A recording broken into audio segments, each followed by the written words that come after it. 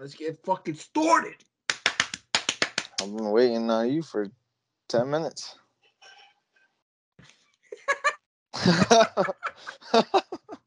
This dude thinking Naruto.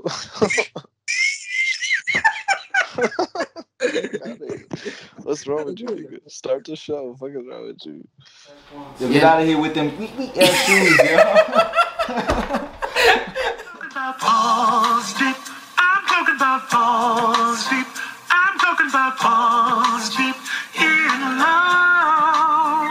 I'm talking about balls deep. I'm talking about balls deep.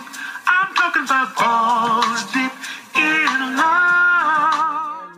We've been, on a week's hiatus, you can say. We didn't drop an episode last week, but we did promise them that we'd be talking about the MLB, and being that it was, going into All-Star break. But now that, we're coming off of All-Star break, what did you think? I mean, it's dope. I get not even just specifically talking about the All-Star break, but just talking about the MLB in general for right now, or at least in this instance.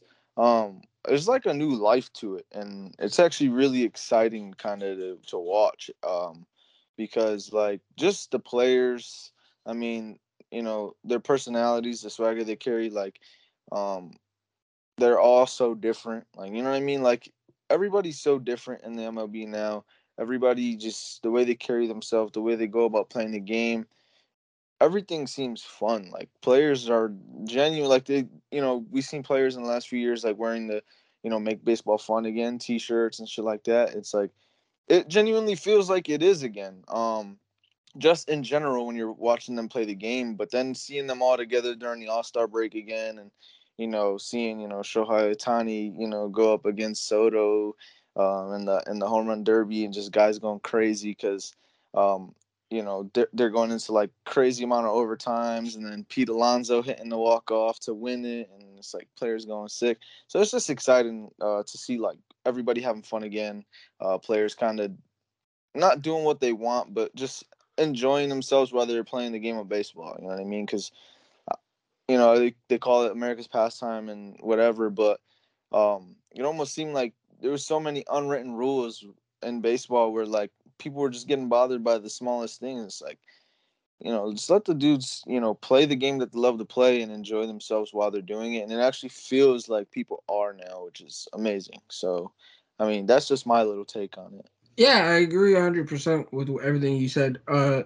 It definitely does have a different feel to it, and I think it's just because of the amount of stars that baseball has. Usually, in past years, they only have like a handful of stars amongst the elite in baseball, but it almost seems like now we have a so big of a crop of stars that there's so much to go around for all of the like throughout all the fan bases throughout the MLB, and a lot of them are younger guys, which is contributing to almost like recruiting the younger generation to the sport. So it's definitely a different feel to it. I do think MLB is trying to make adjustments to, I guess, accommodate to the younger generation, and you can definitely tell they're trying, which is good because keeping it, stagnant and complacent isn't going to get you anywhere. Uh, and I think they came to the realization, and I think it's been long overdue. They should have been trying to make these adjustments and things like that, but the fact that they're actively pursuing it is good. As for the All-Star break, I actually enjoyed it. I mean, they paid homage to Hank Aaron. I don't know if you noticed, all the players wore number 44 for the All-Star game. And at first I was confused. I was like, why is Shohei Ohtani wearing 44? And then next thing you know, someone else walked by. I'm like, why is he wearing 44? That's not his number. I think Judge was wearing 44. Yeah. And I'm like, what the heck? And then the announcer was like, oh, MLB is playing homage to the late great Hank Aaron. I'm like, oh, that's amazing. Just the fact that they're paying respect to him and things like that. That was awesome. And then we get to the home run derby, and I'm over here commentating it on Xbox TV and stuff. I'm like, oh shit, Shohei Ohtani and Juan Soto going to double overtime. And he was like, I'm not gonna. Nah, I'm fucking. I'm gonna call you out. He was like, I hope Shohei Ohtani loses, because that's if he wins, that's all they're gonna talk about. But it was amazing. Even though he did lose, it was a great storyline in terms of the drama. But the home run derby never lets me down. Like if you compare it to other All-Star break events like the slam dunk competition, it's the slam dunk competition. It's either a hitter or it's not. It's a hit or a miss. Whereas the home run derby, I feel like it's always a hitter because, well, no puns intended. But it's a it's always a hitter because it's always exciting. And like a lot of the thing, someone I forgot who said it, but a lot of the dunks that happen in the slam dunk contest we've seen already at like these dunkers that are on Instagram and stuff like that. They do it in these parks. Or if not, they're doing better dunks than are winning the dunk contest. Whereas a home run derby, no one else is hitting a home run or hitting a ball 400 plus feet. Like it's just amazing to watch, and then at the highest competition too, it's phenomenal. No, I agree, and it's so weird because like a home run derby is way more repetitive than a dunk contest, but somehow the home run derby manages to keep that like spark. It manages to keep that like factor of just like maintaining the viewer's interest somehow. Like I don't know what it is, but it's very exciting to watch home run derbies.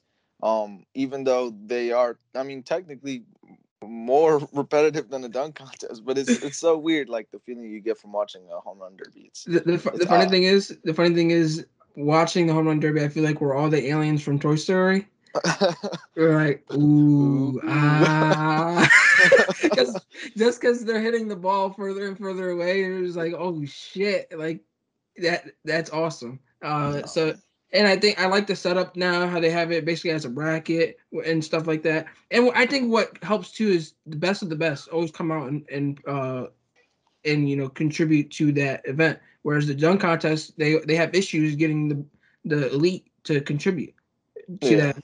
Like you don't see LeBron in the dunk contest, but Shohei Ohtani, the leading home run guy, he's the guy that's leading in home runs, is in the dunk contest. Like it's almost similar to the 3-point contest. Steph always contributes to that. Clay when healthy does. Duncan Robinson and a bunch of other like elite 3-point specialists are in that competition. Although I think I probably enjoyed the home run derby slightly more. That might be biased, but I enjoy it. I really do. And I hope they continue because I think it was almost like a breath of fresh air. The baseball needed it. I think the sports world needed it. But I don't want to get into it, but a lot was surrounding Shohei Ohtani, especially with the comments that Stephen A. Smith made. And he, retracted his statement, basically saying that he personally wasn't saying it, and he apologized for it because, he said it in a manner that came off disrespectful to just Asian Americans in general. Like, he came off the wrong way, but he was basically saying that maybe what he said was that because Shohei Ohtani needs a translator and doesn't speak English publicly, it's not good for baseball. But he was trying to say like maybe the MLB is perceiving it that way because they're not marketing him as they should because he is one of the biggest stars that they have. But he came off as something wrong because at first I was like, what he said was he sounds like an idiot. But after him explaining himself and apologizing, I can see where he's coming from because baseball doesn't market their stars. And I think they haven't marketed their stars since Ken Griffey Jr. or Derek Jeter. And I feel like that is more so the fault of the MLB rather than it being the fact that he's Japanese American. I believe he's Japanese. Like I don't think it's necessarily the fact that they don't want to put him out there more because he doesn't speak English. I think it's like what you just touched on. It's just that the MLB doesn't necessarily do that for the superstars the way they should. But I mean, he's definitely wrong in the sense of the MLB isn't marketing him. I mean, I guess enough because if we're talking in terms of as far as the MLB will go in terms of marketing their players, they market him probably more or as much as any of their other guys. And that includes, for the Fernando Tatises of the world and the Javi Baez's and the Aaron Judges, because I follow the MLB everywhere, and he's constantly being, shown off Yeah, to the but world. I So, just feel but like they don't market yeah, their no, players enough in I general agree. because Exactly. Mike we can agree that Mike Trout's the best player in baseball. Oh, probably ever. But yeah, but they don't you don't see them marketing him like they No, did with Ken Griffey Jr. or Derek Jeter. Even then, I feel like it was more of the persona that marketed itself. They didn't really do that, which kind of hurts them. But with having a superstar of the stature, because you could say he's the first player. You could say he's the first player we've seen closest to Babe Ruth. Like he's pitching, he's hitting at an elite level, and they're not marketing him, especially with him being an international player too. At that, like that's could put a lot of uh, like limelight, a lot of you know, attention to you and your league, but you don't do it or you don't do it enough to kind of take advantage of that. Like this is probably the most talent we've seen in the league at once, especially young talent. Like you said, you got Fernando Tatis, you got Aaron Judge, Shohei Ohtani, Mike Trout, you got Acuna, you got like a bunch of people, bro, Yeah, and plenty of talented guys. Yeah. they seem to be stagnant and just stuck in their old ways. It just drives me insane. No, yeah. I mean, I completely agree. Like I said, I definitely don't think they're not marketing him enough relative to the rest of their stars. I think Yeah. they are, but I agree 100% that in general, they don't do very well marketing their superstars. And I think that's a big issue, and kind of what I was touching on earlier, as well as you, is like making baseball fun again, keeping people interested, and also kind of engaging with younger fans as well. I feel like that's a big part of it, because you see a lot with the NFL doing that, and that's why you see kids walking around with the Odell Beckham Jr. hairstyle and shit like that, and so you know what I mean. Like it's just small things like that, that if baseball did better, I completely agree. I mean, that would help their game times 1,000. So, but yeah, I think they definitely need to do a better job marketing their players.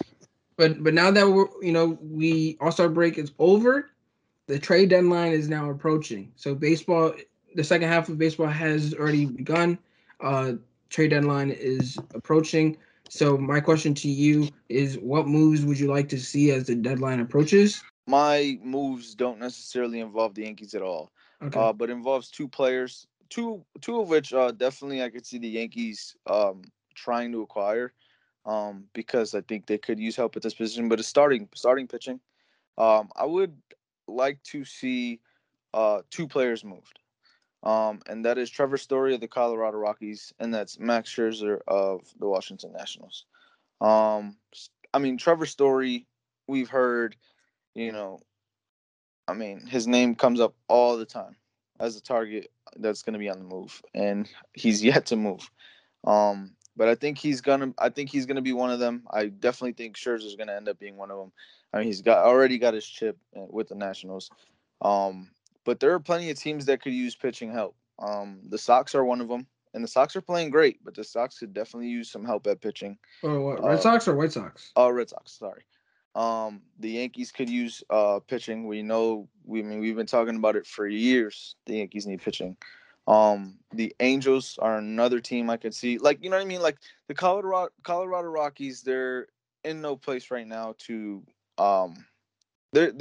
they're sellers. You know what I mean? Like they gotta get rid of Trevor Story and gain some capital so that they could kind of be back on the come up.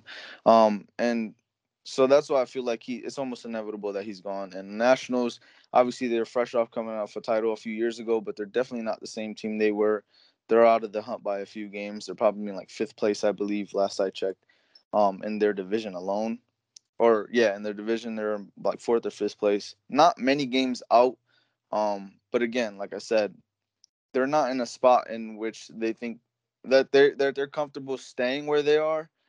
unless they're buying a whole lot. You know what I mean? So those two pitchers I'd like to see go to contending teams that are really just a couple pitchers away. And again, I mentioned the Angels. I'd love to see Trevor Story or Max Scherzer on the Angels, specifically because somebody we just talked about, Mike Trout, for years. I mean, it's been tough for the Angels to really put a team around them. And now they're finally acquiring some talent. And I think, acquiring a guy like Max Scherzer or Trevor Story to kind of bolster down that rotation with already having a two-way player in Shohei Ohtani. You have, Mike Trout. You have plenty of talent on that team. I think this is the perfect time for the Angels to, where I said the Colorado Rockies are sellers, it's perfect time for the Angels to become big buyers and really try to make some moves, because it's not out of the realm of possibility that they could make a decent run, if not this year, in the next few years, if they acquired a guy like Trevor Story or especially Max Scherzer. So those are two pitchers that I'm expecting to see move. Pitchers, Stories is a shortstop. No, Trevor Story. Trevor Story. I thought he was the. He is a shortstop. I'm thinking of somebody else. My bad. I'm thinking of somebody else. What's that pitcher's name that the Yankees were gonna try to acquire? Bauer. But Bauer. Yeah. He went to the Dodgers. Yeah, but he already moved. So yeah, I would like to see Max Scherzer moved. Obviously, I'm not Story now because I'm talking about pitching. Story's still gonna get moved. But yeah, Story is still gonna get moved. But yeah, I would just like to see Max Scherzer go to a team that's gonna contend. More specifically, like I said, a team like the Angels that's so close to finally putting a team around a guy like Mike Trout who really deserves to win. So, Well, yeah, I've been on the record here on the podcast saying that Scherzer, the Angels were losers at one point in time this season because of how bad they've been doing and the talent that they have. Like, you have two of the best players in baseball, and you still are at the bottom of your division. Like, doesn't make any sense. And the big reason why is pitching. So someone of Max Scherzer's caliber that's on the market, you better go get him. I mean, they try to take a dip in free agency, and it was a fail. Pretty much Ohtani's your ace and your second best. Oh, right now he's probably your best hitter, and Trout's your second best hitter, but he's your second best player in general, and he's doing it all, literally. So getting Scherzer kind of takes some leverage off his back because doesn't have so much pressure on his shoulders when he's on the mound. Although I'm pretty sure he doesn't really care. But it definitely helps contribute, especially because they can talk and give pointers to one another and things of that nature. But you did take one of my guys in Trevor Story, so I guess I'll say it the way you said it. But there's a few guys that I would like to see get moved. One of which was a surprise to me when I seen an article, and I had to bring it to our attention to one of our friends that is a fan of the team. Byron Buxton of the Minnesota Twins. I seen an article saying that they're going to try to re-sign him, but if he declines their contract extension, they will shop him. Another team that can use pitching as well. So Byron Buxton, he's a center fielder. For those that don't understand, he's one of the fastest in the league. So defensively, he's a monster. Hitting wise, he's not like of the elite, but he's pretty good. So the Yankees, I'm not saying they're going to get him, but that could be someone that they could also get too, because they've been looking for outfielders with Aaron Hicks being down, even though I haven't really been a fan of Hicks. He's just been too inconsistent for me, and he's always been on the injury list. But they're looking for outfielders. Got tongue-tied. Specifically a center fielder, and that's what Byron Buxton is. So that would be nice. But if not, a lot of championship contenders can use someone of Byron Buxton's caliber, like the Dodgers. Not the Dodgers, the Giants, for example. They've been looking for outfielders for some time. You could even say the Mets too. But another player that I was thinking of is Joey Gallo. So he's another outfielder, but he's from the Texas Rangers. We've seen him in the home run derby. He's a power hitter. The Yankees are talking about getting him too, but I don't want to acquire him if that means keeping Stanton as well, just because I feel like we're gonna have too many power hitters and only one DH spot. I feel like Stanton has really hurt the Yankees, not due to his performance, but the fact that we seem to tie him to the DH role and not kind of rotate it in and out, so we're kind of stuck in our old ways. And another thing that I kind of hope for as the deadline approaches, this one I mentioned the Yankees already twice, but I want to see Aaron Boone get fired because That's not a part of the trade deadline. It's not a part of the trade deadline, but as the trade deadline approaches, I hope he gets fired because he keeps saying the Yankees are turning the corner, and then you look and the Yankees are fucking getting torched. Like they're back to the same old ways. They're up and down. They're hot and cold. They took 2 out of 3 from the first place Sox in the series. Oh no, a couple days ago. I'm not saying specifically that, but I'm just saying like he seems like every so often when the Yankees win one game, he's the Yankees are turning it around, and then next thing you know, we're back to the same old bullshit. No, that's what I'm saying. They've been hot and cold because there are times where it looks like they might be able to turn it around. And I don't think you should. I'm not saying necessarily you. I don't think anybody should sleep on them. But at the same time, they do have to show something because one day they are, like I said, they're beating the first place Sox, and then the next day they're losing to a team that they shouldn't. It's almost like kind of, you know what I mean? They're losing the games that they shouldn't be most of the time, which is a problem. So the Giants could be interested in Trevor Story, like you mentioned Trevor Story. Yeah. The Giants could be interested in him too, just because their shortstop Brandon Crawford, he just got moved to the injury list with an oblique strain. So who knows how long that's going to sideline him for? No, but yeah, I mean, you're probably not the only Yankees fan that feels that way about Boone. He hasn't made the best decisions. A lot of the glaring ones seem to be like late in games, like pitching changes. We end up losing a lot of games like that.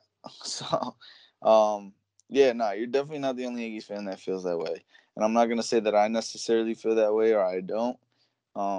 But he definitely has made some pretty impactful mistakes. They were saying they gave him the keys to a Ferrari, and he's driving it like a fucking Honda Civic. Yeah, he hasn't made the best decisions, in-game decisions. I completely agree. He's lost a good amount of games. Yes. So another move that I would like to see is Craig Kimbrel, the relief pitcher. I think he just needs a new opportunity elsewhere. Yeah. He needs a role on a winning team that's going to compete for a championship. So I think he's deserving of it, and I think whoever lands him is going to be in. I'd like to see where he lands because it could be interesting because they're talking about teams like I think the Rays that can grab him. Who the Rays are playing well, the Padres. So it could be interesting. It'll be interesting to see him go to a team like the Blue Jays, even who's very young, and they're very good as well. They've turned things around not because of George Springer, but since he's returned, they've seemed to be getting it together. They had 2 All-Stars in Vladimir Guerrero Jr. Yeah, I mean Springer. And Bo Bichette. Mm-hmm. So they have plenty of talent. They look like a promising team on that team. They have Lourdes Gurriel, Vladimir Guerrero, George Springer, Bo Bichette, Marcus Semien, Kevin Biggio. Like they have a lot of good. They have a promising squad. Definitely. So to shift over from sport to sport, we're going to be talking about the NFL now. And before we get started to talk about the NFL, we want to announce that Jovan and I are going to be bringing back the NFL divisional breakdowns in the coming weeks. Last year we did it. It seemed like you guys enjoyed it. So this year, Jovan had the NFC last year. He's going to take over the AFC, and I'm going to take over the NFC this year. And we're going to go division by division and break it down. And we're going to at least, give it some time before the actual season, because I know when we dropped it last year, we were dropping it as the season was starting. So we're gonna, drop it a little earlier so you guys can see our breakdown prior to week 1 rather than on week 1. So we hope you guys enjoy. So just stay tuned for the coming weeks. We'll be dropping our breakdowns. You know what moves are gonna impact our breakdowns? So What's that? one move that might impact our breakdowns, I know it's definitely going to impact mine. Cam Akers, it was just announced he just tore his Achilles while training.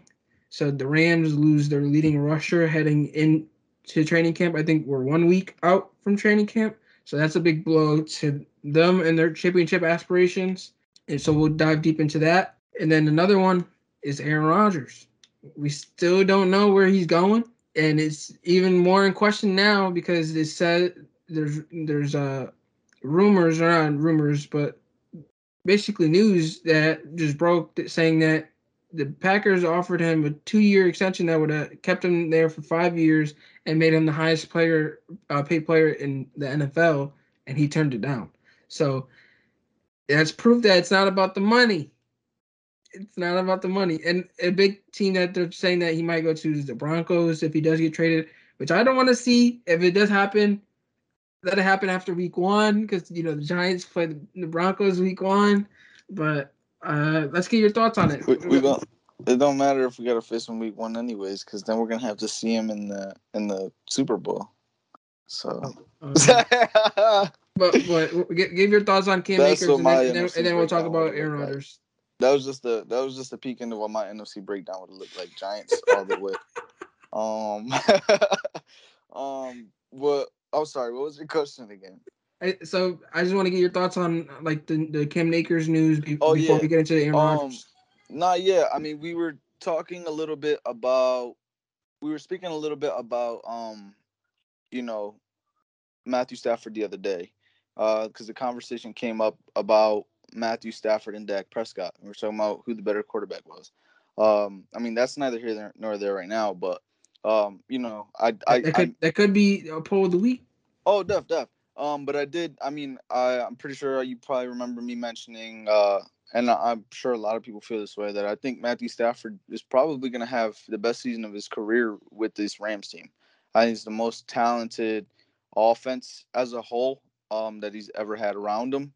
And I think the reason that he's kind of always been underrated and not really cared for or talked about or taken seriously is due to the fact that he's in Detroit and they never really had, pieces to put around him. But on that note, obviously losing your leading rusher is huge. You know what I mean? And this is something that the Rams kind of just had to go through with, Todd Gurley getting injured and kind of playing on a bad knee, basically his entire career in the NFL almost. But yeah, so it's definitely going to be tough because a big part of getting your passing game going, especially with the guys that the Rams got, they don't really have that. They have a great wide receiver core, but they don't have that guy. I mean, they have a lot of good talented players. So it's going to be tough to kind of get that passing game going without, Cam Akers there to kind of bolster down that run game, as well as the, catching passes in the backfield. It's definitely going to be a lot tougher. And that, losing him could be the difference between them, winning and losing a couple games, which a couple games is the difference, especially in that division. The difference between winning and losing a division. You know what I mean? Yeah. So that's, the difference between wild card or, a 4-3 spot. So it's definitely huge, and it sucks to see. I hate to see people lose, lose their seasons on, torn Achilles, torn ACL. I mean, it just happened to one of my favorite players last year, a Giant, Saquon Barkley. So you hate to see it happen, but I wish him a speedy recovery, man. It really sucks. Yeah, it almost seems like when they seem to have some things figured out, there's always a catch. And I agree with Matthew Stafford. I think in terms of playmakers, this is the best playmakers he's had around him. Obviously, the best one of his career was Calvin Johnson. But in terms of balance, this is probably the best running game that he would have had I think last year was his best running backs that he had in Detroit with DeAndre Swift, but they didn't take advantage of him till later. And then now Cam Akers, I felt like it was going to pan out for him because he had weapons and a quarterback that defenses had to fear because of his arm and the ability that he's able to do with that. So that was going to open the run game up for Cam Akers, and Cam Akers can contribute in the pass game as well. So I'm kind of questioning, like, do they just have that next man up mentality, because they did draft Darrell Henderson not that long ago to kind of be the guy to take over after Todd Gurley, or even just help out, or do they go out, because I know they're tight against the cap, like, do you go out and sign a vet to like a vet minimum deal if that's even possible? I would have to look at the numbers, but Todd Gurley's still on the market and he's familiar with the offense. Maybe you bring him back and just do a running back by committee with him and Henderson and Malcolm Brown, or there's like a Le'Veon Bell still on the market who can contribute.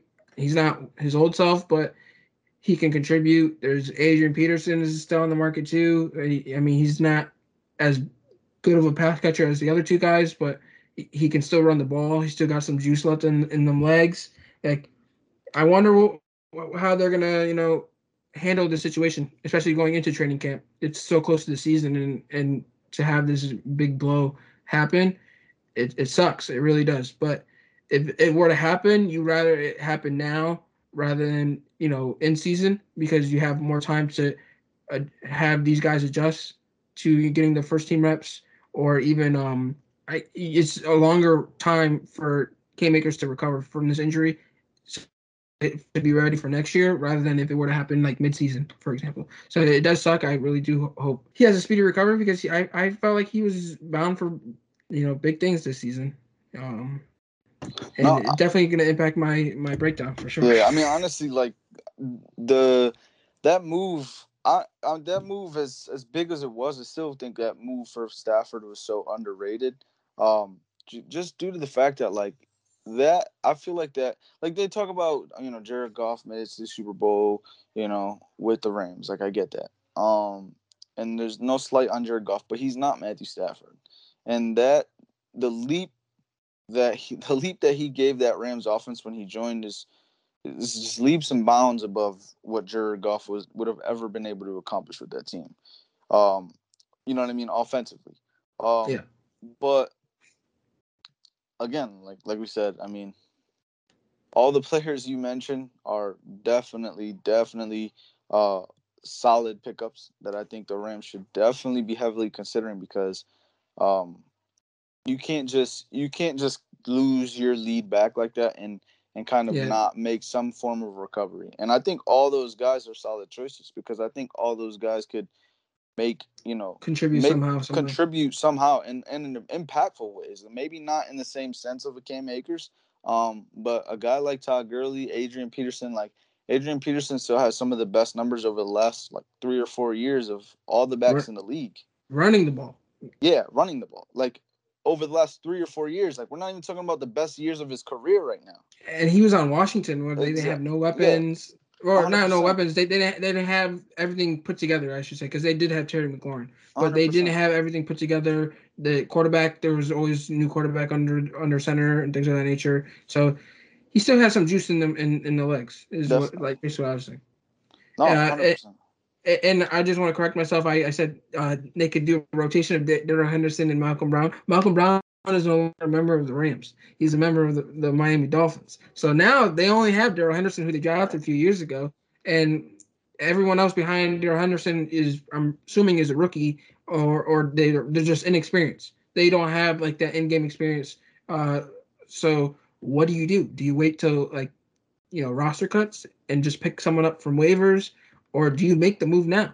You're heading into training camp. This is the perfect time to, get someone under, the idea of what you want to do. And honestly, I think the best move for them might be Todd Gurley. If the relationship is still cool between you guys, because I don't know how it ended between the two, but I think if everything is good, I think that might be the best move because he knows the playbook. Yeah. He knows LA. He knows Sean McVay, and yes, he's not Todd Gurley of old, but he knows going in he's not going to be the guy. He's going to be a running back by committee, but he's still one of the best red zone backs in the league. Like goal line backs, he was top of the league last year. He's not the bell cow anymore. He's not going to run you to the Super Bowl like he did a few years back. But he can contribute in the running game and the pass game when needed. But when you're in the red zone or at the goal line, he can pound the rock in. Yeah. No, and I was going to say, 100%, when you're thinking just specifically playbook-wise, Todd Gurley's the easy choice because, like you said, you're so close to training camp, having to kind of learn a whole new playbook. It's difficult. You know what I mean? It's not going to be something that's just going to come to you like that. But honestly, play style-wise, who I think you get the most out of, I think is Le'Veon Bell. I'd love to see that. His ability to run the ball and also, again, like I said, somebody that's going to be able to catch passes out in the backfield. I think that Rams team will be very dangerous with Le'Veon Bell. I mean, we saw him with the Chiefs. Like you said, he's not the same Le'Veon Bell. That's clear that he's not the same Le'Veon Bell because if he was, he probably would have been utilized a lot more. But at the same time, I don't think he was being utilized enough in either KC or in New York. I think he has something to prove. He has a chip on his shoulder, definitely. And it's not a chip on the shoulder just saying that he's the same old running back, but more so like he still got it. Like he's not a scrub because especially with the beef that he seems to have with Andy Reid and the Chiefs, that probably can play a factor into his performance, but also the fact that this might be the best team that he joins.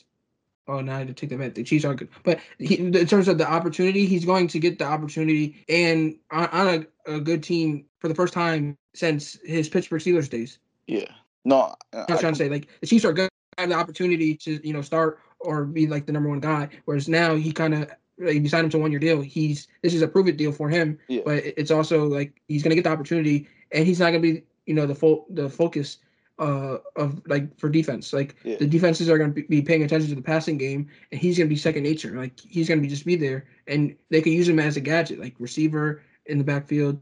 Doesn't matter. They can move him around. No, and I get what you're saying because it's weird, but it almost seems like the way, not just the way you're saying it, but the way it actually seems is like the Chiefs were almost too good for him to for him to get that opportunity, whereas the Rams, not that they're not really good, they're a really good football team. But their offense isn't Chiefs good. Like, you know what I mean? Like, it's not that same level of. So I definitely think there's more opportunity for him to succeed there, especially now with a guy like Cam Akers going down, than he would have ever had in terms of being a Chief or a Jet. And I'm excited because if he were to go there, to see him under Sean McVay, who's the offensive genius. He's coming up with new ideas, or like he likes to say on his podcast, Flying Coach. So he says the best coaches are the best, stealers. Like he steals like things he sees from like around the league. So he can figure it out how to utilize someone of Le'Veon Bell's ability, even though he's not prime Le'Veon Bell. So that would be dope. But my guess would be that they don't sign any of these guys that we're naming, and they just wait till the roster cuts and then sign someone then. Because I think they're gonna end up going in to the season with Henderson as the number one guy, but they'll sign people as depth and kind of just rotate for running back by committee. But that's neither here or there. Let's talk about Aaron Rodgers. Is he done? Where's he going? What are your thoughts? I don't know, man. It's so tough to call because I don't know that he necessarily wants out. You know what I mean? Like it almost everybody's saying like he's gone. Like I can see that. Like, you know what I mean? He declined a 2-year extension, like you mentioned earlier. Declined a 2-year extension that would have had him there for 5 more years. Would have made him the highest paid player in the NFL for probably who knows how long. Because as soon as the next quarterbacks gets extended, that's out the window. But he would have been the highest paid player in the NFL. He would have been there for 5 more years, which is stability. But like you said, it's clearly not about the money, but I don't necessarily think that it also means that he wants out. You know what I mean? I don't know what's going on behind the scenes, but it almost feels like to me that the Packers aren't listening. Yeah, You know what I mean? he said he wanted the GM fired. Yeah, and it seems like the Packers aren't listening. It feels like the Packers are listening to everyone outside of the room rather than the person they should be focusing on. Because it almost seems like everybody's saying, "Oh, it's about the money. It's about the money." So the Packers are saying, "Okay, let's offer this guy more money." And then it's Aaron Rodgers. Almost feels like Aaron Rodgers saying, "I've been saying this whole time that it's not about the money." Like, you know what I mean? And you guys haven't done anything to kind of reconcile this relationship. Um, Other than try to throw more money at me. That's what it feels like. I don't know all the details of it. Obviously, Aaron Rodgers hasn't really said much. He said very little, but I mean, the He very doesn't little really that say much. exactly. But yeah, so I mean, the ball's really. I mean, it's in the Packers' court, but he has all the advantages. You know what I mean? Like he has He can the upper retire. hand. He can He can do retire. literally whatever he He can sit wants. out. He can do Yeah, anything. and so I just think that's really what it is. I don't think it's necessarily that he wants to go. I just think he's trying to tell the Packers, hey, like, you're just not listening to me. Like, I'm literally telling you what I want. And he might not be saying it to us, or he might be saying it in a way that only the Packers will understand. But clearly, nobody over there is listening to him. I think it's still possible that he stays. But if they don't do anything to kind of reconcile that relationship with him, if they don't do anything to make him happy, what he's kind of been saying from the beginning, then he's definitely out of there. You know what I mean? Like there's no way there's no way you're staying if the team's just like, look, we'll give you more money, but aside from that, like you have no say in anything else. So we're 1 week away from training camp. Do you think he reports? That's And tough. if he doesn't report, do you think the Packers fine him for not reporting because they have the ability to? I don't know. That's so tough because I've watched a lot of interviews with old players, his old receivers, like who know him, who know the guy very well, and you know they say that there's no way that he's not reporting. But when I just look at the situation, at least from the outside looking in, I don't know the guy personally, so I mean they'd know better than I would. They'd have a better gauge on whether or not he's going to be able to show up, or not be able to, but want to show up. So they definitely have a better way of gauging that. So when they say that they don't feel like there's any way he's missing, I want to believe them. But then when you look at the situation, it's like there's no way that he's showing up. Like there's just no way that he's going to show up. Yeah, I'm on the same page. It doesn't look like he's going to show up. I mean, I know he wants to show up. Like obviously, because he already says he loves his coaches, he loves his teammates. Like he'll go to war with those guys. But it's literally everyone else. So everyone in the front office, specifically the GM. He already said he wanted. Well, he didn't say it himself, but there was rumors saying that they want him back, they need to fire the GM because they're not on good terms. And it doesn't seem like you said, the Packers have done enough to reconcile their relationship. So I'm interested to see if he doesn't report, do they fine him for not reporting? Because I feel like if they fine him, that's only going to make the relationship worse. Like you're only going to get more on his bad side because you offered him money, and he said it's not about money, and I'm pretty sure he can, dish out the money, but it's like you're not fixing what I'm telling you to fix, and then you're finding me for not, showing up. It's just not going to make anything better. Just put it like that. So I'm interested to see what happens there. I don't think he's going to get traded. Like as much as as talented as he is, I don't think teams are going to fetch up, or I think that's how you. Oh no, fess up. They're not going to fess up a bunch of top picks in their future for a quarterback that's almost 40. Like I think he's like 37. Like that's a risky play. Like that's a win now. Coming off MVP season, a win now team would definitely. That's what I'm saying. That's a win now move for sure. Like you're basically risking your future for like at least one season, at least. So that's risky. Like Denver seems like the most logical spot because they don't really seem to have a quarterback, but again they just traded for Teddy Bridgewater. So like now does Teddy Bridgewater just like be his backup, and that's an expensive backup, if you ask me. but they have the defense to kind of compete. They have the playmakers to kind of compete as well. But yeah, I don't know. I think he's gonna stay a member of the Packers. Like before, I thought he was gonna get traded, but I think he's gonna end up staying with the Packers for at least this season, at least, and then he'll get traded if things are still not reconciled. But I think the Packers gonna end up pulling the trigger on firing their GM before they do trading Aaron Rodgers. But yeah, and I mean that's really like one of the more confusing things about this whole scenario is the reports of like him wanting his GM fired and stuff. But I'm pretty sure I just saw him on somebody's podcast like a few months ago saying it has like it's nothing to do with wanting a guy to get fired. Like he doesn't want. I don't think he even wants a guy to get fired. But for me, I'm just asking like who from this team has reached out to him, and like what have the conversations been like besides the players and coaches? Yeah, that's what I'm saying. Like, what have the conversations been like from the owners, from the GM that he's had this issue with? Has the GM tried to fix whatever issue it is? You know what I mean? Like, and that's for me what's so confusing about this. I'm just like in the sense that it shouldn't be that hard when you have a quarterback that's this talented. Like, it should not be this hard. Like, you know what I mean? Like, give the guy what he wants, especially if it's not more money. Because for most guys, it is money, and that almost is more times than not. That's giving more money is what's harder. And here the Packers are like, here, have all the money you want, and he's like, no, I don't. It's not that. So for me, I'm just like, the whole thing seems confusing. Yeah, for sure. And I feel like this is going to impact their season.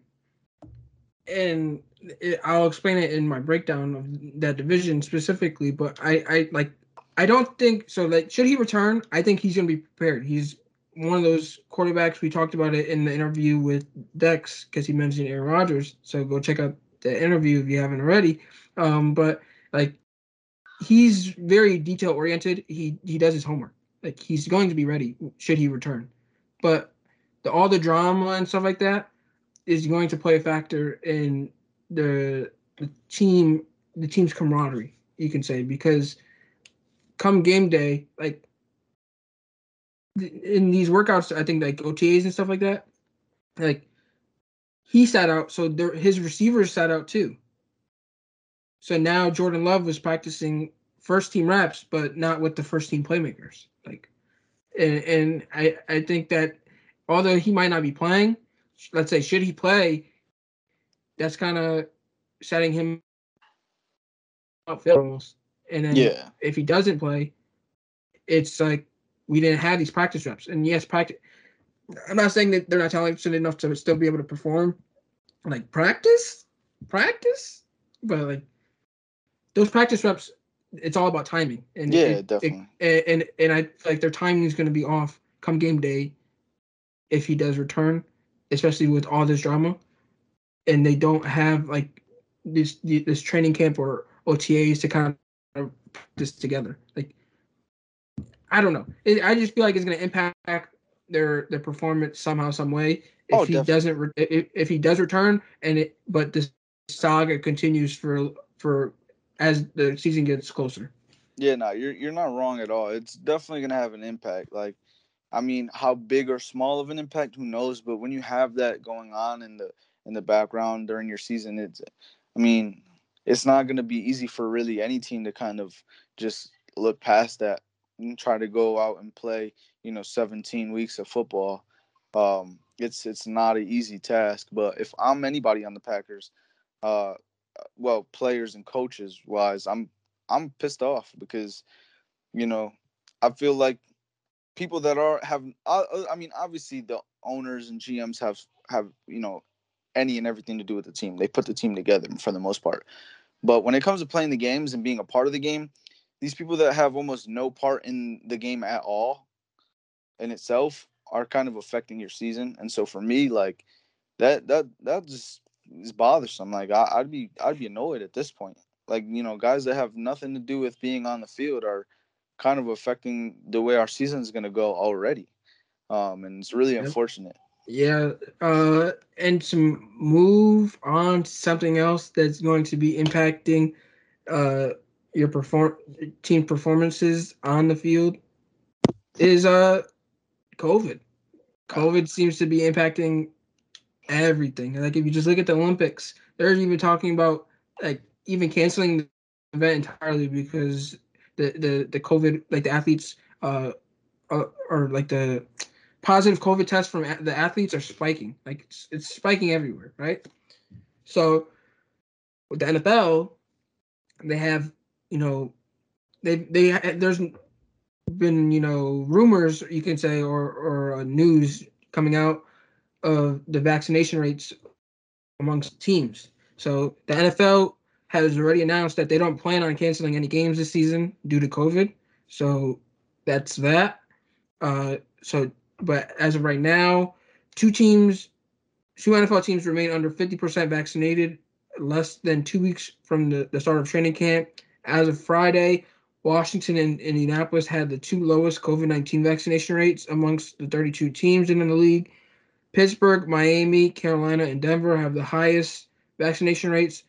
13 teams have achieved at least 85%. And then Bleacher Report comes out, and this is according to ESPN. Michael Irvin spoke on the Cowboys specifically, but you can pretty much say this about team in the league. But he says, if you're not one of the teams at the 85% vaccinated threshold, are you really thinking about winning a championship? Somebody in that damn locker room should say, hey, man, we're going to have a chance. Are you vaccinated? This ain't the NBA. In this league, that could be it for you. The right person misses 2 weeks, that's it. Which he's not wrong. No, he's not wrong. So my question to you is, should these teams at least be the 85% threshold? Like, especially if you're one of the best teams going, and you have a championship mindset, or you have opportunity to win a championship. Well, first I will say this: it's up to that team, specific whatever team we're talking about. Yeah, it's their prerogative whether or not they want to, have players be mandated to get a vaccine. But that's one. And two, like, I'm not gonna tell anybody to do anything. Like, I'm not gonna tell you to get vaccinated. I'm not gonna tell you to not get vaccinated. I think it should be up to the decision of that person or player, regardless. But I do 100% get where he's coming from. You know what I mean? Like, if you want to win a Super Bowl, if you think your team has a shot at making a deep playoff run, this, that, and the third, if you're not vaccinated, then you better be following every protocol to the best of your ability.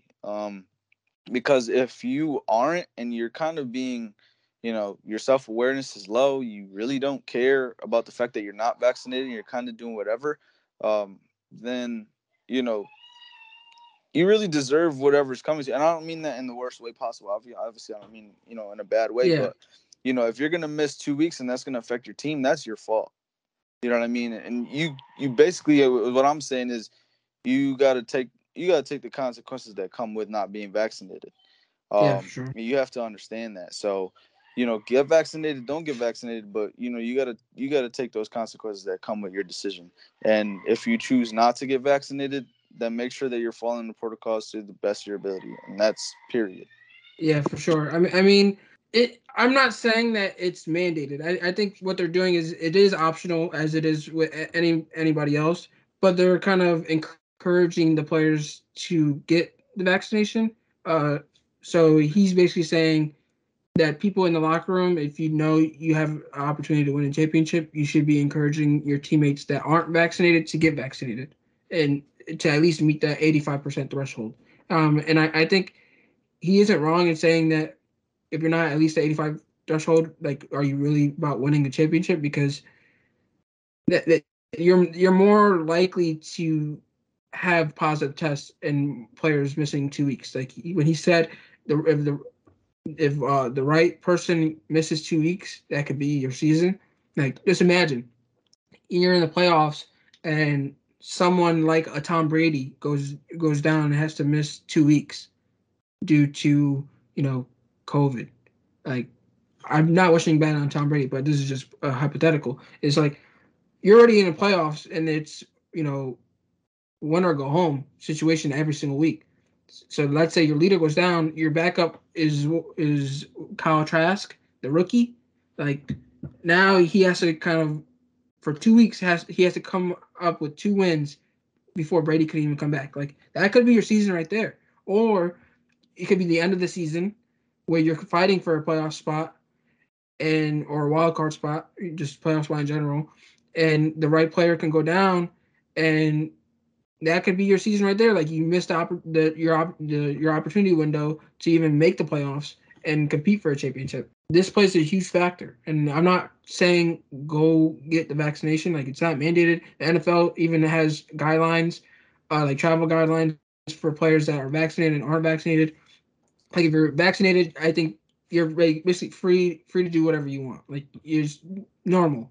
But if you're not vaccinated, you can't leave the hotel. You can't communicate with anyone or come in contact with anyone that's not a part of the team, and especially during like practice and stuff like that. Like, basically, you're isolated.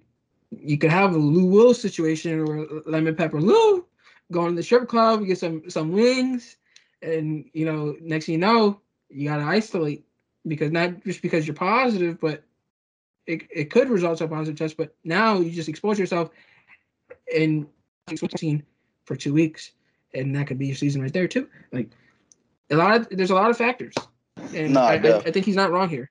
No, that's what I'm saying. Like, he's definitely not. I just think, like, if you're not gonna get vaccinated, just be responsible. And that's really the biggest end of it. Yeah. Like, you know what I mean? Like, for whatever reason you believe that you don't want to get the vaccine, that's fine. Like, you're entitled to believe whatever you want to believe or have whatever opinion, but it's just like, just be responsible, because at that moment, that's when, for me, it becomes an issue. I don't think it's necessarily like, oh, hey, you're not getting vaccinated, you're not taking this seriously enough. Nah, because there could be a personal reason why he's not getting vaccinated. But I do know that the minute I see you not being responsible is the minute, I realize that you're not taking it seriously. And obviously, what I mean? This is me speaking as if I'm looking from the point of view of an NFL player. You know what I mean? Like, if I see you as my teammate and I know you're not vaccinated and you're not being responsible, that's when, for me, I'm like, okay, you're definitely not taking this seriously. I don't even want to play with you anymore, because you don't care about our opportunity to kind of, do something special this year. And so that for me is when it becomes a problem. But I do get where he's coming from 100%. I guess from a different perspective, you can see why people wouldn't get, like, there's religious reasons why people wouldn't get the vaccination. And there's other reasons. I'm not saying like you have to get the vaccination. I was against getting the vaccination at first. Like, I wasn't with getting the vaccination.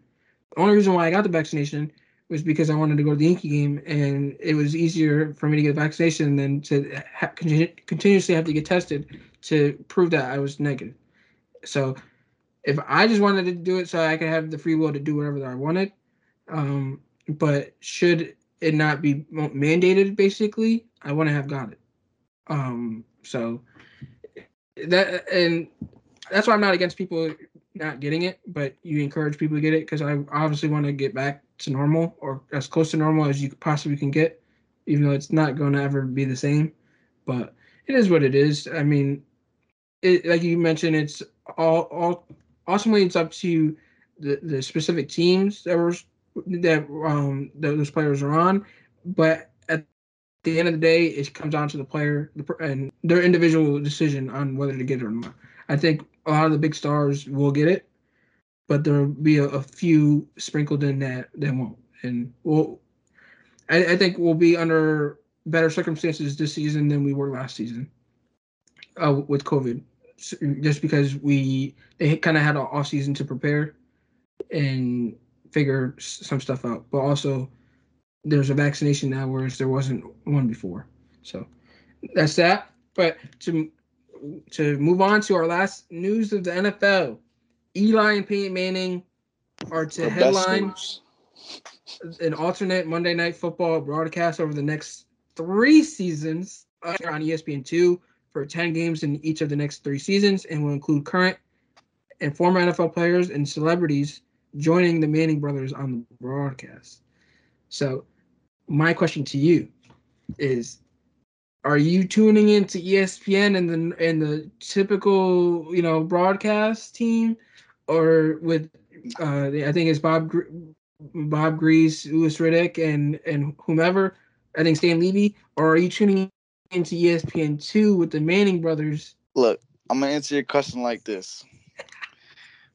I'm gonna need Eli and Peyton to host every Monday Night Football game on ESPN. I don't need them on ESPN2. I need them to do not just 10 games a season.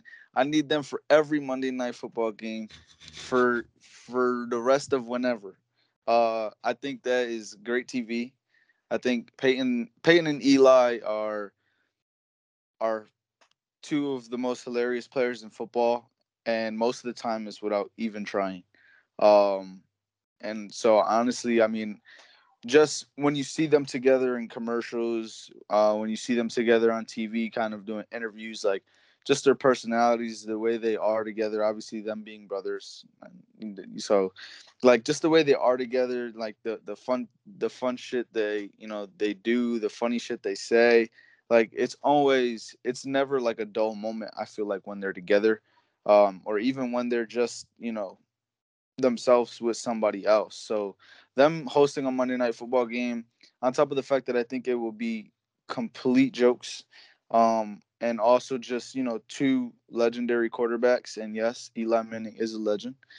Two legendary quarterbacks, just talking football, breaking down the games and color commentating is amazing. I mean, we've seen Tony Romo do it. I'm not a big Tony Romo fan. Obviously, he's a Dallas Cowboy. But he's a really good color commentator. He knows what the fuck he's talking about. He literally sometimes calls out plays before they happen, and that's dope as shit to see. So, I can only just imagine like seeing Eli Manning, a two-time Super Bowl champion, Peyton Manning, obviously also a Super Bowl champion, but one of the greatest, minds the game has ever seen. Pun intended, because he got a big ass head. But yeah, I just think in general it's gonna be great. It's good TV, so I'm excited for it. I'm gonna definitely be tuning into ESPN2, 100%.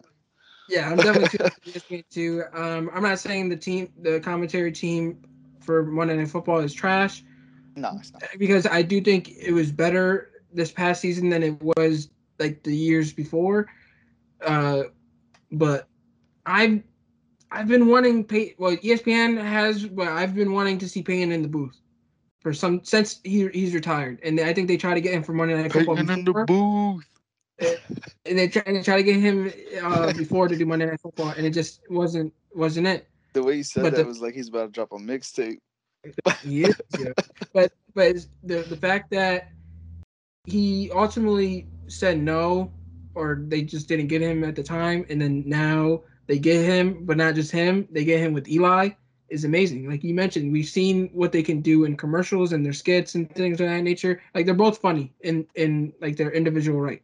I think Eli's funnier because I just feel like he's more low key with his jokes. And I think with this opportunity, we'll see more of his fun side, because everyone just looks at Eli and looks at his bland face that he gives on the football field rather than his personality. And a lot of his former teammates say that he's one of the funniest guys on the team, just because of what he does. Like he likes to pull pranks on people and things of that nature. So this is going to be interesting. And not to mention, you did say it will include former NFL players, which I think is dope. Seeing maybe other legends join them, but also celebrities. Like you said, that's something I didn't know, that they were gonna have other people on with them at times as well.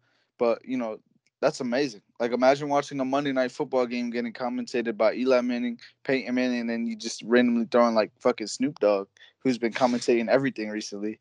Like Marshawn Lynch. Marshawn Lynch. Like it's just pure comedy, man. That would be amazing. I'd love to see either of those guys with Eli and Peyton. So I mean, they said this is going to be from like undisclosed location, so it's not going to be at the stadium. But I'm viewing it as it's going to be like a watch party. So they're gonna be watching it in like let's say a man cave, and they're gonna be breaking down the game, commentating obviously, but they're gonna be cracking jokes and having side conversations as well. Yeah. And like, without getting into like the celebrities and the other legends, like you mentioned, like these two guys are one of the smartest players that played the game ever. And Peyton has done amazing things with his Peyton Place on ESPN Plus.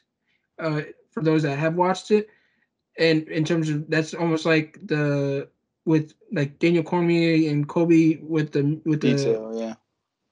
detail, they break things down, and even Peyton does detail for football for ESPN. So like just viewing what he's done with ESPN thus far, and then now seeing this opportunity, and then pairing him with his brother, which it's just gonna be fucking comedy. Plus, football intel is amazing. And I'm definitely gonna be tuning in. It just sucks that it's only gonna be for 10 games. Yeah. But maybe it gets extended, or maybe the Manning brothers just wanted some freedom and to kind of just not be kind of tied down for the entire season. No, and it makes sense. But I mean, you also spoke about it being at a remote location, not at the stadium. I kind of pictured when I read that, I kind of pictured it being kind of like a NBA on TNT almost. When you got Chuck and Shaq and those guys, kind of always. I mean, those guys are hilarious. So I feel like it'll probably almost be like that, where they're in a separate location, except whereas they don't commentate during the game, these guys will. You know what I mean? So yeah, and that's the perfect example. Like they break down film, they talk NBA, and it's great to see their perspective of what's going on in the NBA.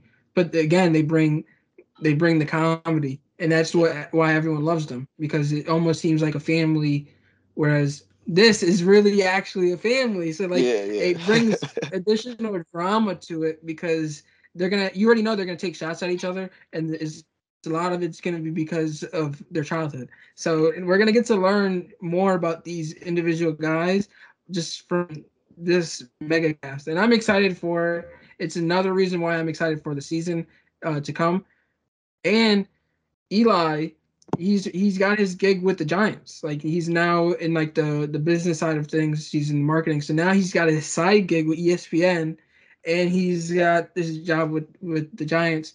And with him coming up with his Fan Fest, he came up with Fan Fest, and I'm going. I told you to go. Yeah. You told me you let me know. But Eli said he's gonna be there. So maybe we see him and we're like, yo, come through balls deep, interview. Yo, that guy's the ultimate bag chaser, yo. But nah, I mean, I definitely wanted to go to the Fan Fest. I'm still gonna try to go. It's more so on, scheduling with work. So I'm hoping I could go to that for sure. But yeah, nah, I'm fucking excited for that ESPN broadcast. Yeah, it's definitely gonna be interesting. I can't wait. I think the first one might be week 1, so we'll see. But to shift over to the last sport that we're going to be covering, I know this episode is running a little long, but we have a lot to say, and that's good. We missed a week, so we kind of have time to make up. But with the NBA, before we get into the NBA finals, it seems like all the coaching vacancies have been filled. So I'm gonna just run through the list. So we have Nate McMillan with the Hawks. He's moving from interim to that full-time role. And then we have, I might butcher his name, but Ime Udoka. He's now the head coach of the Celtics, coming over from the Nets. Jason Kidd with the Mavericks, coming over from the Lakers. Rick Carlisle, he's now the head coach of the Pacers. Jamal Mosley is now the head coach of the Magic. Chauncey Billups is now the head coach of the Trailblazers. Wes Unseld Jr. is now the head coach of the Wizards. And Willie Green is now the head coach of the Pelicans. So of these hires, did one of these surprise you more than others? And which one do you think is probably the best pairing? So just looking at it off the top, so I do want to say this. It's more funny than anything, I guess, or it might be funny. I didn't know Jason Kidd was black. I had no idea. Yeah, he is. I had no idea.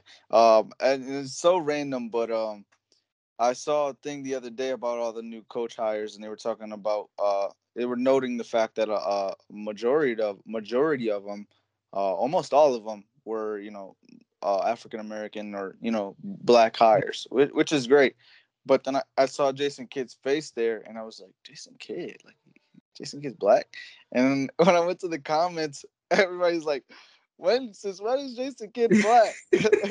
And that was just funny to me. I'm sorry, but I think he's the the one, light skinned brother, yeah, or and that or white skin, it was just depending funny. on who you're talking to. Yeah, apparently his dad is African American and his Yeah. mother is Irish American. So that's pretty cool. But yeah, but with that being said, um, not necessarily surprised about any of these, but I'm kind of excited for the Chauncey Billups hire.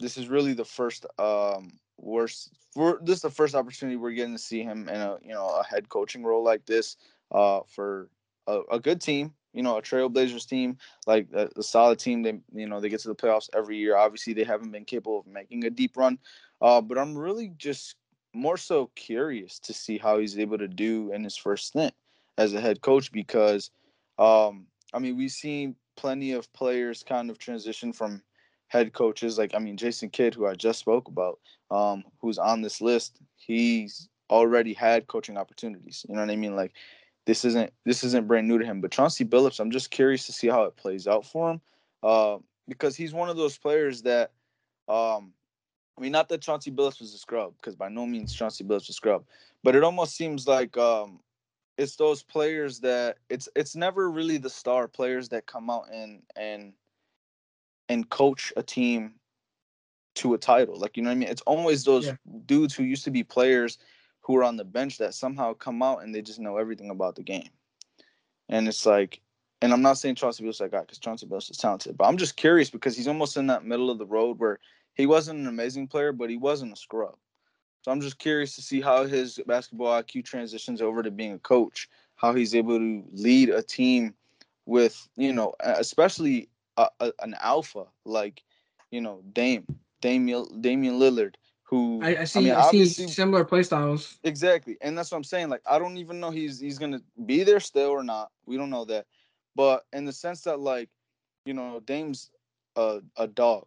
He's a great player. Like, it's usually harder for a young guy like Chauncey Billups to come in and coach a young squad or a young player like a Damian Lillard because it's like, what are you going to bring to me?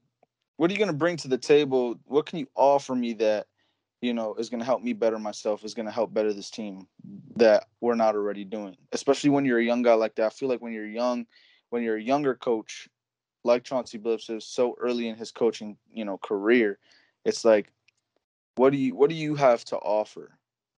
You know what I mean? It's usually the younger guys that are coaches that have more to prove. And so I'm just excited to see how Chauncey Billups really can coach that Trailblazers team, even more so if Dame ends up leaving. You know what I mean? Just seeing how he kind of Yeah. handles that. So I'm excited for that one because he's kind of in a limbo there. So it's funny that you mentioned Chauncey Billups because Chauncey, I see a lot of similarities in his game and Damian Lillard's game. Like, they live for the big shot. Obviously, Chauncey Billups' nickname was Mr. Big Shot. Um, I'm interested to see how that pans out as well. But what's interesting on why you bring it up is because the coaching hire that I think most excited to see is the Jason Kidd hire with the Mavericks because he also has a similar play style to Luka. Yep. Like Rick Carlisle even said, like he was hoping that Jason Kidd got the job when he left because he sees a lot of similarities in Luka as he did in Jason Kidd when he coached him. But also, what makes it interesting is because those two hires had the most controversy when they were hired. A lot of it stemmed from their past, in terms of like their past allegations, whether it be like off the court. So a lot of that had to do with it. I think the Trailblazers didn't help Chauncey because in his press conference, they kind of tried to avoid all the questions. Someone asked a question and they basically like said next question and didn't even allow Chauncey to speak on it. Although Chauncey's already came out publicly and spoke on the situation, but it just does it leaves the fans and all that, like, it gives them a bad taste in their mouth. Pause. But it just doesn't seem right. But it's just interesting that the two jobs or two hires that had the most controversy are the ones that we're most interested in. And I'll explain. So Jason Kidd in his past stints with the Nets and the Bucks, he's done a good job in terms of building relationships with his players and developing players, but he hasn't done so well with the X's and the O's, like his plays. So I'm interested to see if he learned from those past stints, and also with his stints as an assistant with the Lakers, if he learned then what he didn't know prior with his other two gigs. So I'm interested in that. And there's talks where he's talking about bringing over a really like a amazing offensive minded assistant coach and Igor Kuskov, and he was the former head coach of the Suns when Luka was drafted, right? But the reason why this is interesting is because I've been on record saying that that DeAndre Ayton is a bad player, and yeah, they needed a center, but they were also looking for a point guard at the time. And Igor, he's coached Luka overseas, and they won championships overseas. Like, he's familiar with him. He knows his play style. And I was saying, like, if anyone knows the capabilities of Luka, it would have been him, because he's coached them. And I think he was pounding the table for him. And they ultimately went with DeAndre, and that kind of was the start of the relationship dying down, because I think he ended up getting fired like mid-season that season. But like, to bring him as an assistant under Jason Kidd to help him with the X's and O's in terms of offense and building the offense around Luka, because I think Luka is going to listen to Kidd just because of the similarities and his respect as a former player. But to get Igor there to help him with the X's and O's, one, and two, to have another coach that he's familiar with, I think that will definitely help them as in terms of performance on the court. But also, I think Jason Kidd is going to open up the opportunities to recruit. I think he's going to be a better recruiter than Rick Carlisle was in Dallas. I think a lot more players are going to be willing to go to Dallas because they want to play for Jason Kidd. And now that you have Jason Kidd there, Luka's there, like, people want to play with Luka, except Porzingis, because, Porzingis, a lot of people say he's jealous of him, or like, and things of that nature. But just, I feel like if they do get Igor to be an assistant, I think that's a perfect opportunity for success for Luka, but also a sign of improvement from the Mavericks itself as an organization. And that's crazy, because that's not something that I knew was a possibility. I didn't know that was something that the Mavs were inquiring about happening. But that's really huge. Because like you said, a guy like Jason Kidd, who probably has a lot more capabilities in terms of recruiting players, because people definitely want to play for Jason Kidd. Like, Jason Kidd is one of the best point guards ever, like an amazing player, Hall of Famer. Yeah. Like, we all know that. But having a guy that's so close to Luka, I mean, winning a championship with a guy like, the relationship has to be really solid. I mean, you know what I mean? Like, so having a guy with such a good, close relationship with Luka from the jumpstart like that, who also can help Jason Kidd with the X and O's, like you said, I mean, that's amazing. That sounds great. And honestly, that's not something that I was aware of, but it's something that I hope to see happen now at this point. Yeah, and then the one that I'm surprised about the most, I'm not saying that it's a bad hire, but the one that I didn't see coming was Willie Green going to the Pelicans. And it's not a done deal yet. I think they're in talks, but it's pretty close. Like, I think once the Suns, or when the season's over, it'll become official. But I think that's the one that's interesting the most, because I didn't really see him as a head coaching hire. I'm not saying, but a lot of people like Doc Rivers came out and said that they think he's capable of doing well over there.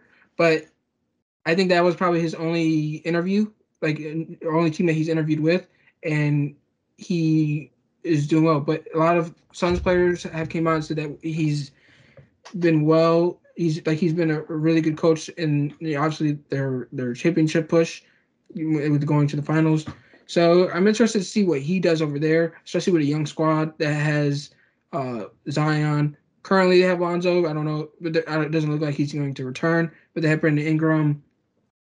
So just having a young squad with a young coach like Willie Green, who's a former player, I'm interested to see how that works out. Because we already know how Nate McMillan's what he's gonna do with the Hawks. Like it's gonna carry over to next season. Ime, I'm excited to see what he does over there too, because he has a relationship with Jaylen Brown and Jason Tatum from his team from coaching Team USA, but also he's a different kind of the way they're making it seem he's a different kind of coach than Brad Stevens was. He's more hard nosed. So I'm interested to see how that pans out. Don't know much about Wes Unseld Jr., but that came for a loop because I figured the Wizards they might have went for like a Sam Cassell, who's been an assistant for a long time, former player, well respected, especially with Beal and Westbrook on like there for now. And Rick Carlisle, I mean, it came to a surprise that he signed with the Pacers instead of waiting because I figured the Bucks opportunity might arise after the playoffs. But I still think it's a good hire. And I did say the only way I felt like Budenholzer was going to keep his job is if they won the NBA Finals. It's looking like And it. it's looking like they might win it. So this It's is my transition. looking like they might right now. Yep, this is my transition to the NBA Finals and the last topic of the day. So it's the series is 3-2, right? As of our recording, it's 3-2. Yeah, the game is tonight, Um, so you guys won't see this until tomorrow. well, yeah. They might have won already. They might have. They might not. Who knows? Yeah, who knows? It might be over or it might be going to Game 7. But like the Suns seem to be crumbling under pressure. They blew the last two games Mm-hmm. that they should have won. A lot of it seems to be put on Chris Paul. Yeah, one can argue, but I think they should have definitely won Game 4 because they had like they had a big lead in Game 4 and they kind of blew it. A lot of the blame seems to be going on Chris Paul, as it should, because he's turned within this series. He's turned the ball over more than he did throughout the whole playoff push, and everyone seemed to think that he got past the choking phase because he couldn't get to the NBA Finals, and there was no 3-1 lead to blow. But now he's in the finals. He had a good game 1, and since then it's went to shit. And they were up 2-0, and now it's 3-2. They lost 3 in a row. So my question to you is like, well we know the Suns are coming under pressure, but will they come out and win game 6? And if the Bucks win the NBA Finals, is it good for the NBA? So I will say this: I think it's over after tonight. I think it's over after tonight. I think the Bucks will win it. They clinch the title at home. And Storybook ending. yeah, no, I mean it's hard. It's hard to see any. It's hard to kind of picture anything else at this moment. Just the way that the Bucks. I mean, we were both saying it coming into the finals. Like the Suns look like the best team. Throughout this whole playoffs, they look the most complete. They look the healthiest. And they're just kind of cracking under pressure finally. And I mean, it's not even necessarily everybody. I mean, they haven't all really played horribly. And it really kind of does fall on Chris Paul because, I mean, Devin Booker's played well. DeAndre Ayton's played well. You can say that maybe Cameron Payne's game hasn't been at the level in the finals that it was in the conference finals, that it wasn't, it hasn't been at that same level. So I will put a little blame on him as well. So there's a few guys, but the big one is Chris Paul. He's the leader of that team. He's the one that brought all that confidence to those guys. He's the one that, gave these guys, not the ability. They always had the ability. He gave them the confidence in themselves. He gave them, the IQ, a different way to look at the game. But now in this moment when they really need that leader, he's kind of, you know what I mean? He's like the Avatar. He needed him most, and he vanished. Like, I mean, he where is he? Like, and that's the issue that everybody's always had with Chris Paul. That's, the reason that it's taken him this long to get to a finals. He's been cracking under pressure for years and years. Obviously, his best chance, everybody knows his best chance to get a title was that year with Houston. He ended up getting hurt. Like, I get that. But now that he's here, again, like, he's cracking under pressure, and it's hard for me to see any other outcome than the Bucks clinching at home, because, and it's not even just about the Suns right now. The Bucks are clicking on all cylinders. Like, everybody's talking about, I mean, we mentioned it, a few episodes ago. I'm pretty sure the last time we talked about the NBA, we mentioned it. I mentioned how Harv, who we had on our NBA special before the season, Harvey, shout out to Harvey, go stream his music. He said, the Bucks are going to go only as far as Chris Middleton take them. And I don't think that necessarily means that he's the best player on the team, because he's not. But he's the closer. When he's on, they're on, because Giannis is guaranteed. Like, he's on. Like, he's not off. I don't feel like, I can't remember a game this, playoffs that he wasn't on. And so that's why it always does come down to Chris Middleton, because, like, now that Giannis is always doing his job, we need you to do yours. And now not only is he hitting while Giannis is hitting, but Jrue Holiday's also hitting. And that's become very dangerous. And when he's not hitting offensively, he's still able to contribute defensively. 100% defensively. And, I mean, it's not even just those three. I mean, Connaughton, 3 after 3. Like, it's really tough to beat a team that's just clicking on all cylinders. And not only are clicking on all cylinders, they have the perfect mindset. And it's not even just necessarily like, everybody kind of – and I'm not, everybody, as of late especially, it's like, job's not finished. Everybody's kind of like adopting Kobe saying job's not finished. But with the Bucks, it's not even necessarily like job's not finished. It's like, with the Bucks, it's more so like living in the moment. Like, they understand the job's not finished, but they also understand, like, they understand their ability to celebrate, but not allow themselves. Like, Giannis said it perfectly. Yeah. We're not getting too high. We're not getting too low. Like, we're able to celebrate, but still realize we're not done. And I feel like that's the perfect mindset, in the sense that, like, it's not even just jobs not finished. Like, the sense that, like, they can taste it is, like, making them hungrier for it. And, like, it's just crazy to see, like, what Giannis has kind of come into as a player. Not even just in his skill wise. Obviously, like, everybody was talking shit about him, saying he needs a better bag and this and that. But he does. You're not wrong. But, like, just the mindset alone is, like, carrying. He's still dominant. No, dominant. And the mindset alone is carrying him. Because I'm not saying that he just automatically, has a bag this series. But his game has been elevated in this series alone. He's way better in this series than he was even just last series. Like, he's taking more shots from outside the perimeter. Like, not 3-pointers, but I saw him take a mid-range J the other day. He just pulled it, splashed it. He's taking fucking turnaround faders, like, splashing them. I'm just like, and he's not phased at the fact that he's airballing free throws. No, at the fact that like, the fans are doing a countdown on how long he takes to shoot a free throw. Nope. And the funny thing is, Chris Paul even said it.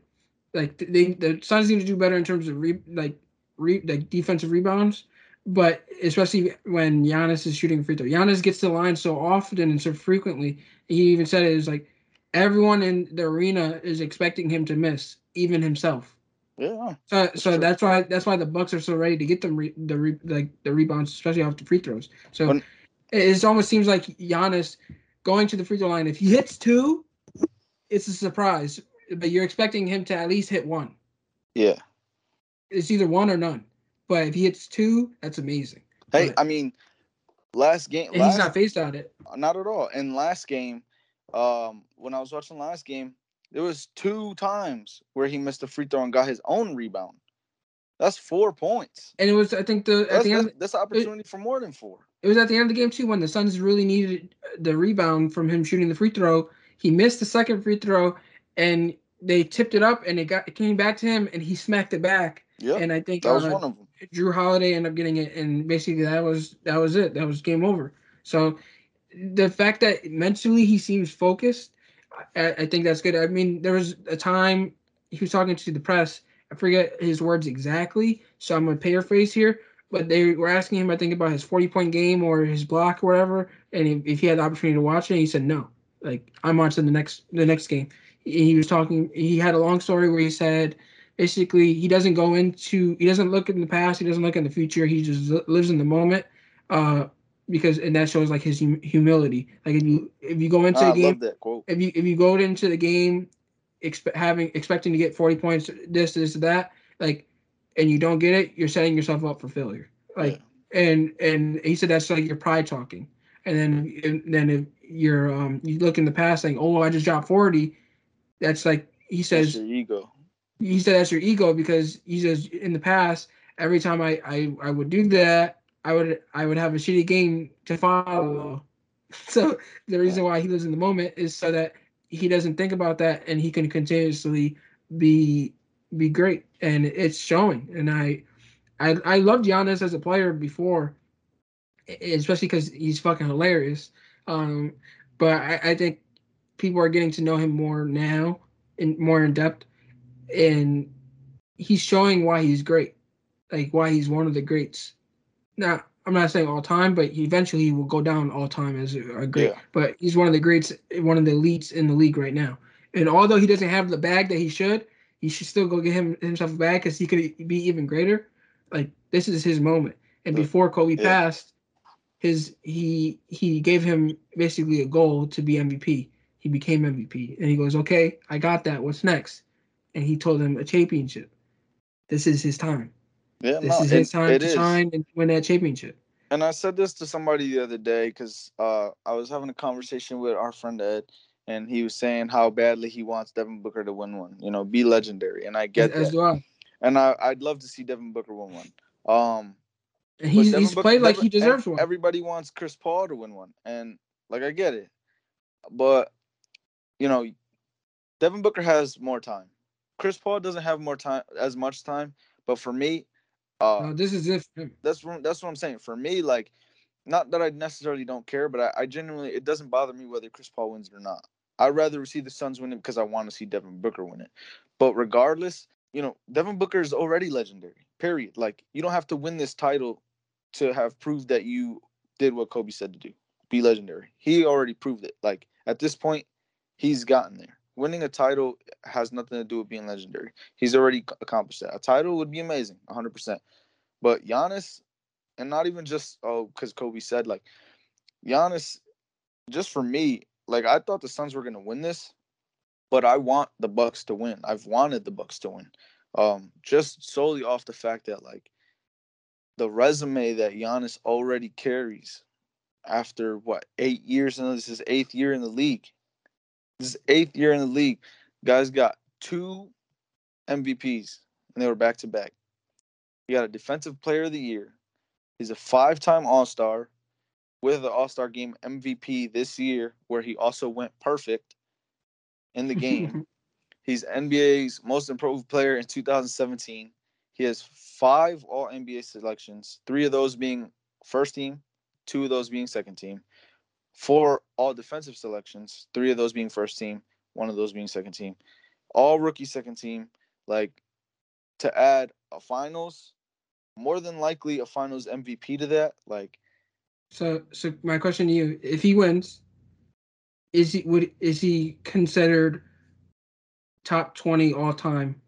If he were to retire after winning the championship, hypothetically. Hypothetically, no. So I will say this: hypothetically speaking, if he retired after winning this title right now, he is not top 20. Oof, that's tough. Probably. He's probably top 20. Maybe. That's tough. That's why I say top 10. Top 10 is tough. Top 10 is no. Top 20, maybe. Hypothetically speaking, if he retired after this year, if he won it, maybe. But I will say this: is that resume? Hypothetically speaking, if he retired after this year, he's definitely a first ballot Hall of Famer, because he's already got the resume. He's already got all the accolades. He's got over 10,000 points. I'm pretty sure he's over 5,000 rebounds already. He's got over 3,000 assists. I'm pretty sure he has an insane amount of blocks. I forgot what it was. I just looked at it a few days ago. Like, he has an insane amount of blocks. Like, he's already got the numbers for a first ballot Hall of Famer, and he has the accolades to go with it. Like, if he retired after this year, if he won a title, he's already first ballot Hall of Famer, and that's why I want to see him win it so bad. And because of that resume, because of who he is, because of how he carries himself, like, yeah. And he said it. I don't know if you watched the NBA, their conferences with their media days with the Suns and the Bucks. It was just yesterday morning. They had their media day, and one of the reporters asked Giannis a question, some question in the form of like wanting to be like the most liked player or something like that. Like how it was some form of a question that had to do with being a liked player. And he said, I don't care about being the most liked guy. He's like, I don't care about being anybody's favorite player. I don't care about being the most liked guy. I don't care about like he's like, I could be the least liked guy in the entire NBA. He's like, as long as I'm doing what I need to do every day to help my team win. And that's exactly what you want from the star player. Yeah. So I think I'm on board with you, bro. Like I wanted this. I said the Suns in 6. I thought the Suns were gonna do it. I really do. Like, there's part of me that has hope that the Suns will win Game 6 and push it to Game 7, just because I would like for this series to go to 7 games. I'd love to see a 7-game series. But it almost seems like the Bucks are getting better with each game, and the Suns are getting worse with each game. Like there's like Devin Booker's been that consistent for the Suns. Ayton's been there too. But it's the inconsistency of Chris Paul. You don't know which Chris Paul you're going to get. It's almost like what people think of when they think of Chris Middleton. They said you're either going to get Chris Bryant or Chris Jordan, or you're going to end up getting Chris Kuzma. You don't know which Chris Middleton you're going to get on any given night. You might get prime MJ, you might get Kyle Kuzma. You don't know. Right now, as of late, he's been playing like prime MJ, which is why they've been winning. But who's to say, his Kyle Kuzma side don't come out in Game 6 and they lose. But it's almost, that's what I'm saying. It's like that. What we think of Chris Middleton is what's going on with Chris Paul. There might be more to it with Chris Paul. He might be hurt. We don't know. But we don't know what Chris Paul we're getting. We don't know if he's going to be the Chris Paul we've seen coming into the NBA Finals or Game 1, or what we've been seeing in the past couple of games. But in reality, even if he's injured or not, I just think the Bucks figured out a way to stop the Suns, and that's not like they know Booker's been their best player, but he can't beat you by himself. And stopping Chris Paul means you're stopping almost the rest of the team, because he's the facilitator. He's what's getting everyone else involved, and and that's why I think they just found the solution to winning the NBA Finals. And I as much as I want this game to go to 7 games, I'm kind of with you on the Bucks having the storybook ending and finishing it in 6. And I think it would be perfect for the Bucks and Giannis's legacy in itself, but I think it's perfect for the NBA because the Bucks are a small market team. Giannis is one of the best players in the league. He could have had the opportunity to kind of force his way out and go to a bigger market, or even kind of force the Bucks' hand to get a super team. He forced them to make moves, but he didn't tell them, I want a super team. And he ultimately won with the squad that he pretty much had. They just went out and traded literally their entire future for Jrue Holiday. And Jrue Holiday is an amazing player, but he's not a top 20 player in the league. And people were questioning, like, even us. I think we said on the podcast, like, it was a great acquisition, but it was a bad move to trade all of those assets for Jrue Holiday, especially when they didn't get Bogdanovich. I think right now Bogdanovich is kind of shooting. Like, I'm mad if I'm him. He's shooting himself. He pretty much shot himself in the foot, because he could have been in the NBA Finals. And the funny thing is, he played them in the Eastern Conference Finals, but he's pretty much shooting himself like, damn, I could have got myself a championship. I could have played a bigger role. And I think it would have been an easier road to the finals if they had Bogdanovich. Yeah. But the fact that they didn't, I think it's great for the NBA because now it should help the smaller market teams moving forward. And also almost say like you don't need a super team to win. And people are talking about the 2020 Lakers being a super team. That wasn't a super team. AD and LeBron were just so dominant on the road to the finals that it made it seem like a super team. But you need 2 stars. You can say you need 2 stars, and the reason why I say that, Chris Middleton, he might not be a superstar, but he's a star. He's a star, but as of right now, he's playing like a super. He's playing out of his mind. He's playing like a superstar, and that's what's kind of allowed the Bucks to make that jump, make that leap to where they needed to be. So he's a star, but the fact that he's playing like a superstar is contributing to the Bucks' success because he's essentially their closer. And a big reason why a lot of the NBA players are chiming in, like CJ McCollum was basically saying, like, if the Bucks win, how many Finals MVP votes does Chris Middleton have? He then followed it up because Gobert said that people are trying to discredit Giannis and stuff like that. He even said, like, he followed it up and said, Giannis is Finals MVP. Like, he's not doubting that. But Chris is playing so well, he's just, curious on how much Finals MVP votes would he get. So it's to that standard. It's like he's playing really well to the point where like you can say like he could arguably, depending on who you talk to, be Finals MVP. I don't think so. I think there's no question it's Giannis, but there's a conversation to be had for Chris Middleton.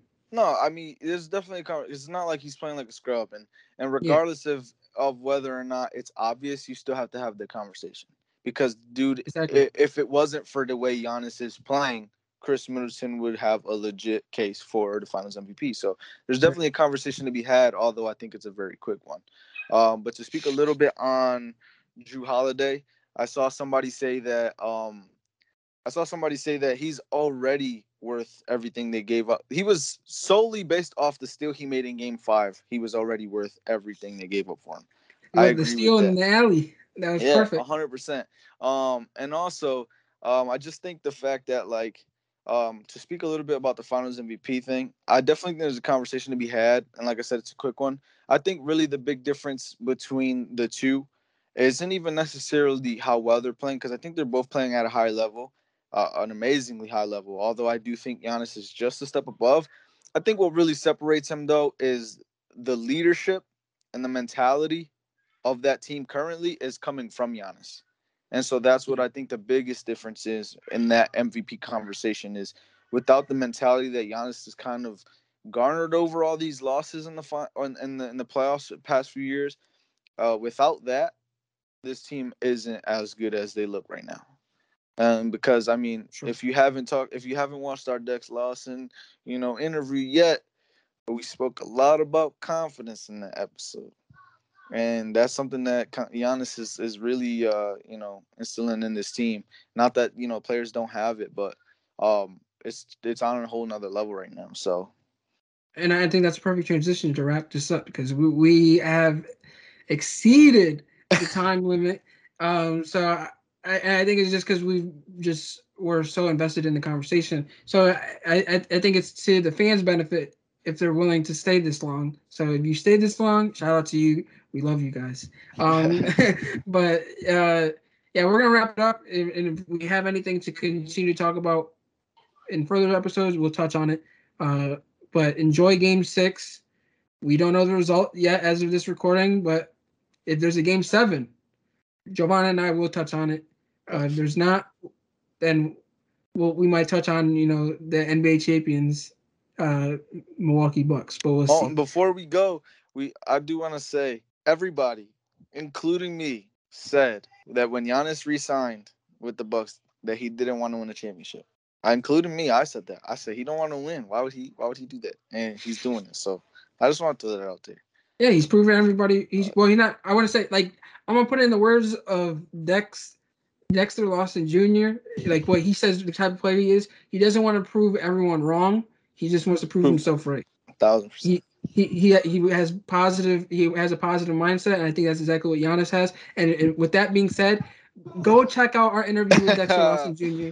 It was a phenomenal interview. It was an honor. It was a pleasure to have him on the show. Dude's gonna Go be get a to know stud, him. man. Yeah, He go already get to know is. him as a person. Go follow him on his journey. And also, if you haven't tuned into our first interview with his teammate Tyson James, go do so as well. They're both gonna be studs. Yeah. They both have a great future Not ahead of even them. just on the field.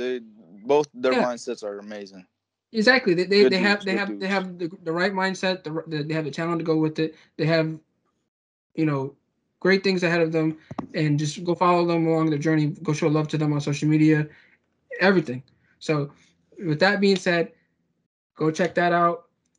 Make sure to like, follow, and subscribe if you love what you're watching or listening to. We just appreciate you guys for tuning in. And then until next time, peace. You're talking about balls deep. I'm talking about balls deep. We're talking about balls deep in love. I'm talking about balls deep. My boy's talking about balls deep. We're talking about balls deep in love.